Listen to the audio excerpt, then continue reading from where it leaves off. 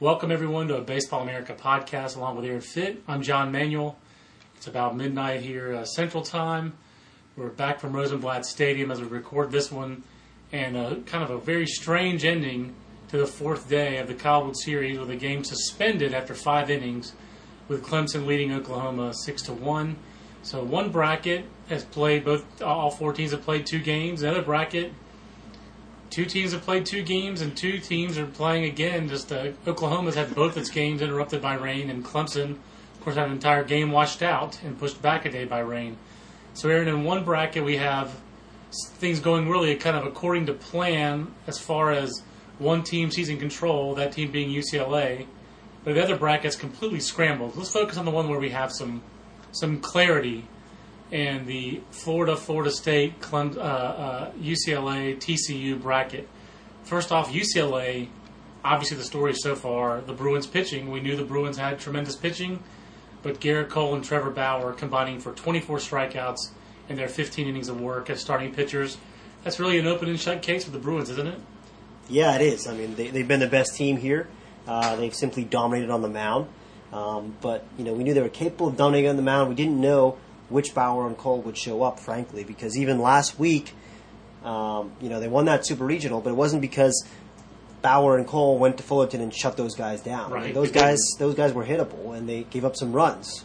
They were much better this week in Omaha. 24 strikeouts in 15 innings. Just saying that out loud sounds impressive. It's very, very impressive. I mean, what Garrett Cole did, I thought what Trevor Bauer did was just outstanding, and I didn't think anyone was going to top that. And you're talking about the long toss before the game, not even what he did in the game. That's right. What he did in the game was even more impressive, which was hard to do, for me anyway. Yeah. And he did it anyway. But Cole just shut down, I think, a more dangerous offensive team in TCU. No doubt. The composure that he showed after TCU fought back in that 7th inning. Right. That was just very impressive to me. That was a question people have always had about Cole. Yeah. Is the makeup, the composure, mound demeanor, and boy, he really impressed in that regard. He's really grown up a lot. You can tell. He really has. He didn't just pitch okay after giving up those runs. He was outstanding. He was tough. He made the difference in the game by himself. And UCLA also has scored some runs. They put up double digits on Florida. They did it to a Florida pitcher, Alex Pantaliotis, who clearly wasn't at his best for whatever reason. He gave a no comment in the post game, but at least he showed up. We'll get to Arizona State later. But Pantaliotis had shoved it against Miami in the Super Regional, Aaron, and UCLA without Tyler Ramatul, that was a big question. Could UCLA score without their best, their 3-hole hitter? And it's affected them a little bit on defense. They've had a couple of awkward plays. Their lineup's been good, and then against TCU, Kyle Winkler, very effective. Right. You could not ask for more than what he did against Texas, winning at Dish Falk to win a Super Regional final, but the deciding game. But, a couple of home runs for UCLA off Kyle Winkler. How can either TCU or Florida State beat Rob Rasmussen, Bauer, Cole, Claypool, Klein, Goodell, Grace? Is UCLA impregnable on that side of the bracket right now? They're certainly in the catbird seat. And great catbird reference. You talked about UCLA's offense, and the thing that struck me watching them these first 2 games is how much they remind me of Texas last year. Yeah, good point. Texas had anemic numbers last year heading into the World Series. Scoring wise, they were in the 200 somewhere in the country. You're right. They were well behind every other team in Omaha last year coming in, power wise especially, and they had a power surge. UCLA power numbers were again lagging coming in here. Yeah. They had nobody with double-digit home runs coming into this thing, and they hit their home run leader. One of their 2 guys with 8 home runs, they hit 9 holes. Steve Rodriguez. Right. He tied for the lead in home runs, and he's their 9-hole hitter, and he's been good out here offensively. Right, and the long ball was a part of their attack against TCU. They got one from Jeff Jelilich. They got a big one from Cody Regis. They were just one of those teams that you can tell is playing better now offensively than they were for most of the season, and they're taking advantage of the dimensions and the way this park plays. It's an offensive park. Yeah. I just think they're playing well on all facets, and like you said, their pitching is set up. They're set up right now to win the national title because Rasmussen on tons of rest is going to have an advantage over whichever team comes out of the loser's bracket. And then you've got Cole and Bauer on full rest set up for the championship series, and then Rasmussen if you need again. So they're in great shape. and Claypool and Klein. Exactly. And Goodell. I mean, their depth is incredible. And here's the scary part: most teams, Aaron, don't have they especially teams that have UCLA's caliber of pitching. And we saw this up close and personal for 4 years with North Carolina getting to Omaha. Most teams with that caliber of pitching, especially power arms like UCLA has, get to Omaha and their lineups are thin. They don't have depth in the lineup. UCLA does not have a great lineup, but they are playing without Cody Kiefer, one of their main corner outfielders, an offensive guy, and they're playing without Ramatula. And yet their offense still looks good out here. That tells you about their recruiting. That tells you about their depth. Tells you a little bit, as John Savage never hesitates to do. He credits Rick Vanderhook as assistant coach, who they picked up from Fullerton to be there, to run their offense. And it's been a sea change, and you talked about it several times about how you saw Coach Vanderhook last year when UCLA came to Greenville, North Carolina, and he was frustrated with the team just not grasping it.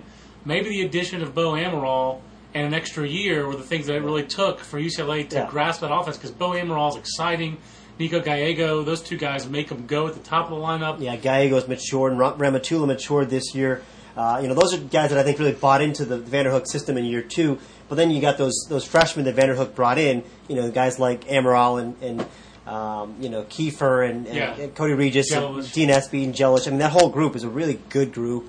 They're just his kind of players, and they're just hard-nosed, athletic guys who, just make things happen. Yeah, they don't give away a ton of at bats. So obviously we're impressed with UCLA. It's hard not to be. That said, TCU also was impressive in defeat.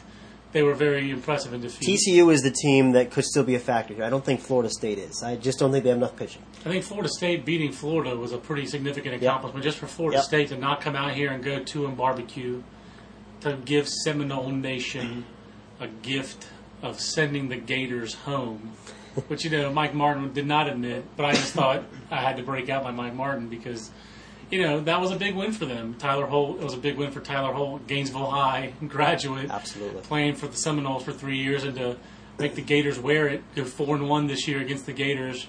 It's a pretty good year for Florida State. I do think Florida State's offense is dangerous enough that if Stephen Maxwell doesn't bring his A game, that TCU could be in trouble.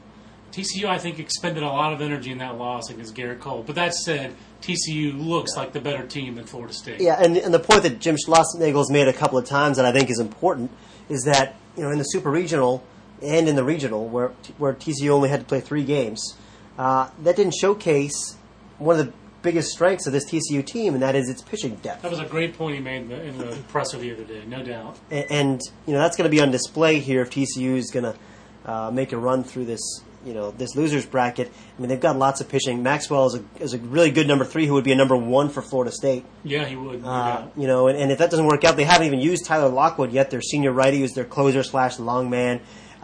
He's been their Friday guy in the past. Yeah, in past years he has been.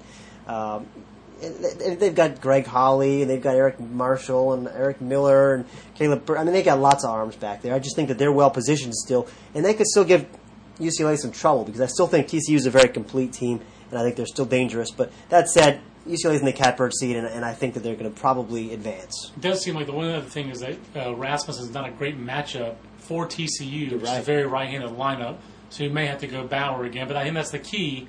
I think John Savage deserves credit, and we haven't even written this. I think he took a page out of the book of Mike Gillespie, who never would start, who often in the old 6-team regionals would save his number 1 starter for the 3rd game. Here, he knew he had 2 aces. He gambled and bet that Trevor Bauer could beat a very good Florida team, which he did. Then he had Cole for the better team, which is TCU. And also that sets up that if there's a rematch with TCU doesn't see the same pitcher twice. They see Bauer, who's very different from Cole. It's a great physically, repertoire-wise, a lot of other ways. It's the Baseball America podcast with John and Aaron. We're going to talk about the other bracket. The other bracket is crazy. It's been ruined by weather, as has my last night here in Omaha at Rosenblatt Stadium. But Aaron, first off, this bracket, we have to start by talking about Arizona State. TFCO. Thanks for coming out. Sun Devils, the national number 1 seed, had not really, again, all year, with the exception of the beginning of the year when UCLA also was starting at 22-0, and they were in this discussion, for almost the whole year it was Texas, Virginia, Arizona State. Yeah. And none of them will win the national title. Texas and Virginia didn't even get here.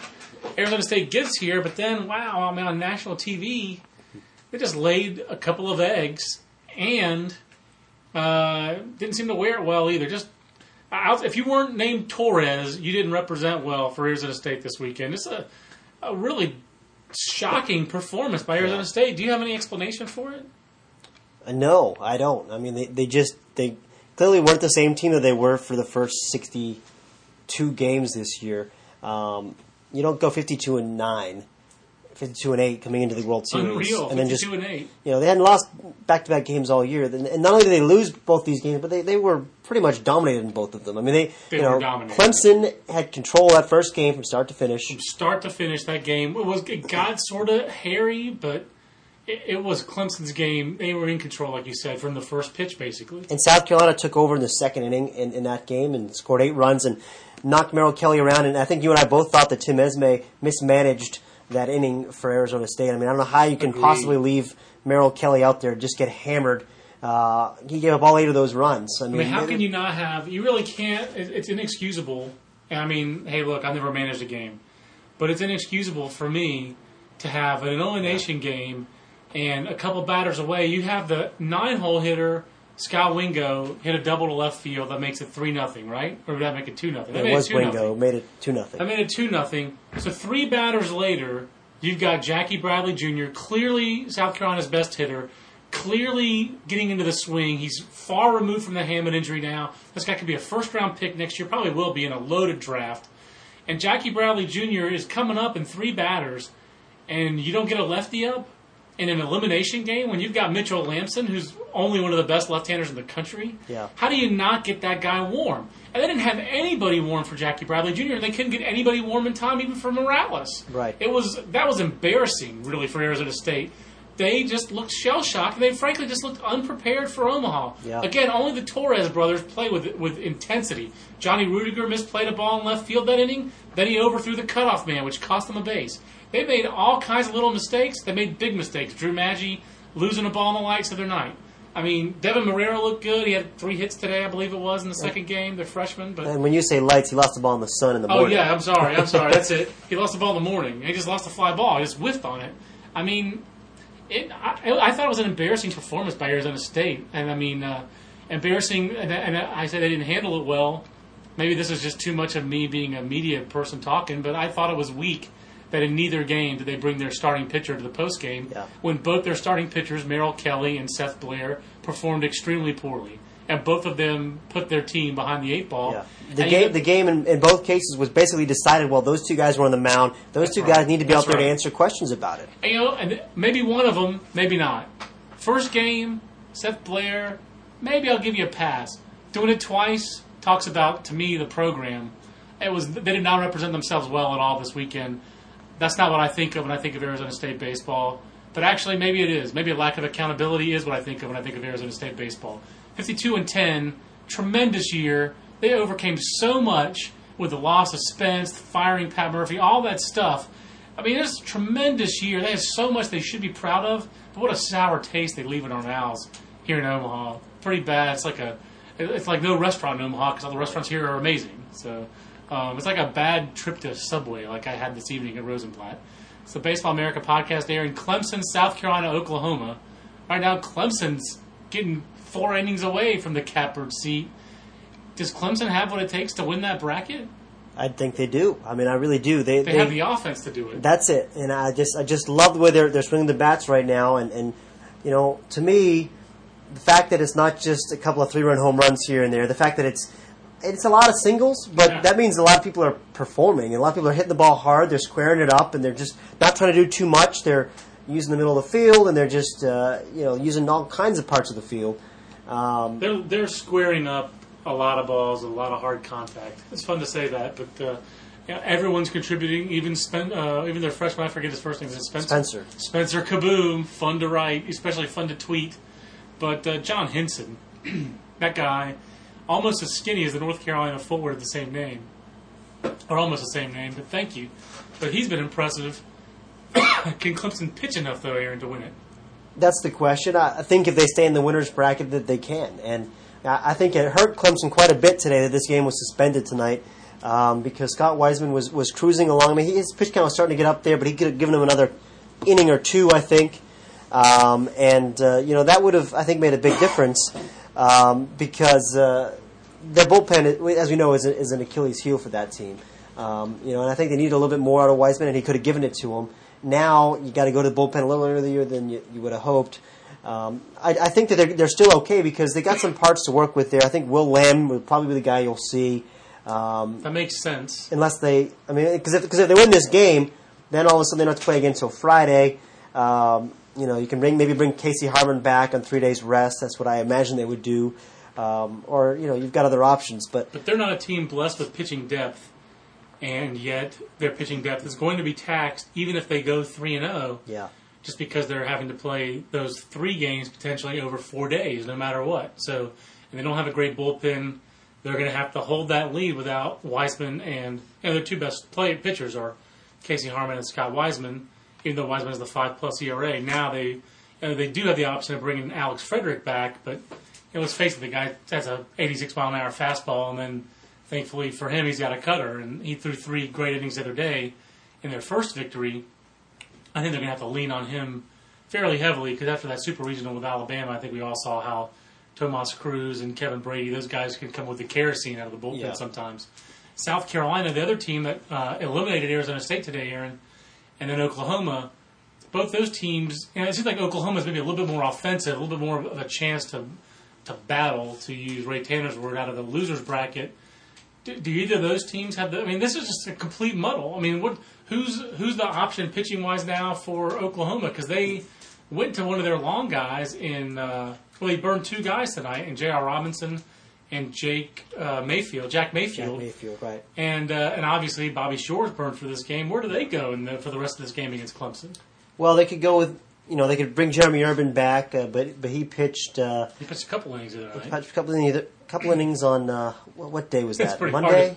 I think that was Sunday or Monday. No, that was Sunday. It was Sunday. Jeez. It's hard to tell with these rainouts. They could bring Urban back. I think you'll probably see some Urban. They could go with Zach Neal, who would be the guy that they would need to start the next game, I imagine. They could go with, Ryan Duke a little bit, the closer. They've got a few options, but... South Carolina also has a lot of options, but there are really more questions with whether they go with their redshirt senior, 8th-year man, Jay Brown, who's been there forever, or they go with a left-hander they're talking about going with. Tyler Webb is the rumor. There's some speculation out there that maybe they go with the lefty Tyler Webb, who's got a good arm. They could bring back Blake Cooper on short rest. He only threw 62, 63 pitches the other day. They could just Johnny Holstaff. That's what they've done a lot this year. For the most part, their Sundays have been Johnny Holstaff because they've rarely gotten rarely gotten 4 full innings out of Jay Brown on Sundays, and he's been generally their Sunday guy. Ever since that Vanderbilt start that South Carolina loves to say, oh, he was great that day. He hasn't really been great since. Yeah, I think it makes more sense for them to try to Johnny Holstaff it and get Blake Cooper saved up and not healthy, but rested as much as possible. Yeah. And then throw him against Clemson if you can beat Oklahoma. Or, of course, Oklahoma could come back on Clemson. We just don't know. That bracket is muddled, but certainly Clemson is advantaged right now. But I think, Aaron, we would both agree, right now the 2 best teams in Omaha look like UCLA and TCU. I agree 100%. And to me, one of those 2 teams is going to win the national championship for the first time.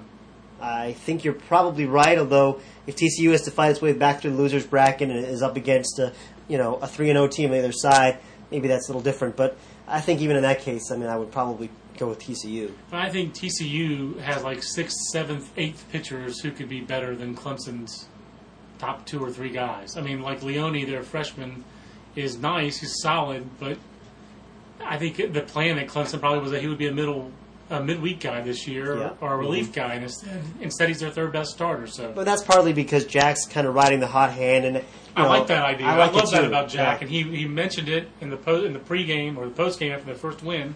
And I just think Clemson's being consistent about that. Frederick's going to be their hot hand of the bullpen until he's not, and then someone else will. Yeah. Chris Epps they're going to ride that hot hand. He's got a 225 average, but boy, that guy has been squaring the ball up here, and he looks good at the top of their lineup, and Kaboom's another example about that. I'll tell you what, Jack Leggett's won a lot of regionals. Yeah. He's been to Omaha, 5 times now. I mean, the man can coach. And one thing that every time you see Clemson in the beginning of the year, it's not the same team you see at the end of the year. Great because point. Great point. You see him in the beginning ACC play or whatever when they come through the triangle. He's trying out different combinations. He's trying to find the hot hand.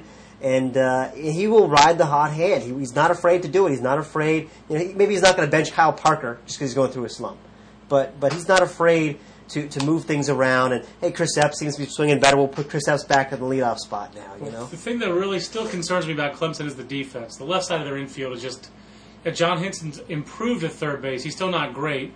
And right now, Brad Miller's a disaster defensively at shortstop. I mean, he just dropped a throw from the catcher tonight. It was ruled a stolen base. But, I mean, he just dropped it, It was kicked away, but he didn't field it cleanly in the first place. That's why it was snow cone catch. Yeah, that's why it was kicked away. So he's got 30 errors. It could be 31. And that just really worries me. So, to me, this has a little bit of a feel of 2002. Clemson won its first 2 games, but did not have great pitching back then either. They were 2 starters, basically, Matt Henry and Steve Reba. They had some other guys, but Reba was their number 1 starter, and they put Henry in their, moment of truth guy to their bullpen. And South Carolina was in the same bracket. And South Carolina lost its opener that year and won all the way to the championship game. And that's my prediction for the rest of it, is that Clemson will go 2-0. They'll beat Oklahoma. But I think South Carolina's going to battle its way back, and battle, as Ray Tanner loves to say. I just think South Carolina's got a little mojo going and could get to the title game, but then lose to a Texas-style offense. They lost to Texas in 2002. They would lose to UCLA this year. So my pre-series pick of Arizona State is already eliminated, but I did pick UCLA to win the other bracket. And now I'm jumping on I'm clearing space on the John Savage bandwagon, which we constructed back in 1998, and now we're scrambling to get back on it. 1998 or 2008? No, 1998, back when he was an assistant at Southern California. Oh, right, That's when me and Alan Simpson and Jim Callis started building the John Savage bandwagon. It's been a long time. It's been a bumpy road, too, I'll tell you. It has been a bumpy road. But here we are, and John Savage is, he's doing a great job with that team. I mean, you got to hand it to him. I also have to pick a new bracket 2 winner. And, I like Clemson right now, and like you, I think it's wide open. I don't think South Carolina has enough frontline pitching to make a run back through this thing. And they've really got 2 starters they can count on. Right. The mix and match bullpen routine has worked a lot for them this year. I just don't know if that's going to work here and against this caliber of offenses that they're up against. That's the thing. The thing that I don't have a ton of faith in my South Carolina pick, and Clemson's offense looks significantly better. The difference, I guess, is that the South Carolina offense on paper this year was not the South Carolina offense right now, with Jackie Bradley Jr. just being really very difficult to pitch to. And the home run he hit tonight, or this afternoon, a low and away fastball that he just parked to left center field. I mean, even if the wind doesn't carry it out, he still hit a pitcher's pitch. Yeah. And it was going to be a gap or at least 2 or 3 bases. Right. And he's hitting. He's got a 1,300 ops right now in his last 18 games with his 18-game hitting streak, with 6 homers and 20-plus RBIs. He's an impact player. He's the best player on that side of the bracket, and I mean, maybe the best player here right now. He's probably the best position player here. Best position player, right. The best players here are Garrett Cole, Matt Perk, and Trevor Bauer, probably in that order. I agree. And you could maybe flip Perk and Cole. And every time I think about those 2 guys, Jackie Bradley Jr., Anthony Rendon, Taylor Youngman, I just get excited. I wish we could just start covering Draft 2011 right now. Yeah. I'm just kidding about that. Let's take some time off from Draft 2010. And I'm going to throw Mike McGee's name out there for best player still alive as well. Sure. As far as great college MVP, great college baseball player, does everything. I mean, he's got to be in that mix as well. I'm sticking Tyler Holt in his red ass. Garrett Buechele. I love Garrett Buechele. He's got to be in that mix. And his 80 mullet. Absolutely. Between Garrett Buechele and his 80 mullet, the names Caleb Bushyhead and Spencer Kaboom. It's just been a different College World Series, there's no doubt. And we'll stop talking about it before I get verklempt about the last year at Rosenblatt Stadium. So, Aaron, enjoy the rest of your stay here. I've enjoyed mine. We'll come to you next time on another Baseball America podcast, probably at the end of the College World Series. For Aaron, I'm John. We'll see you next time. So long, everybody.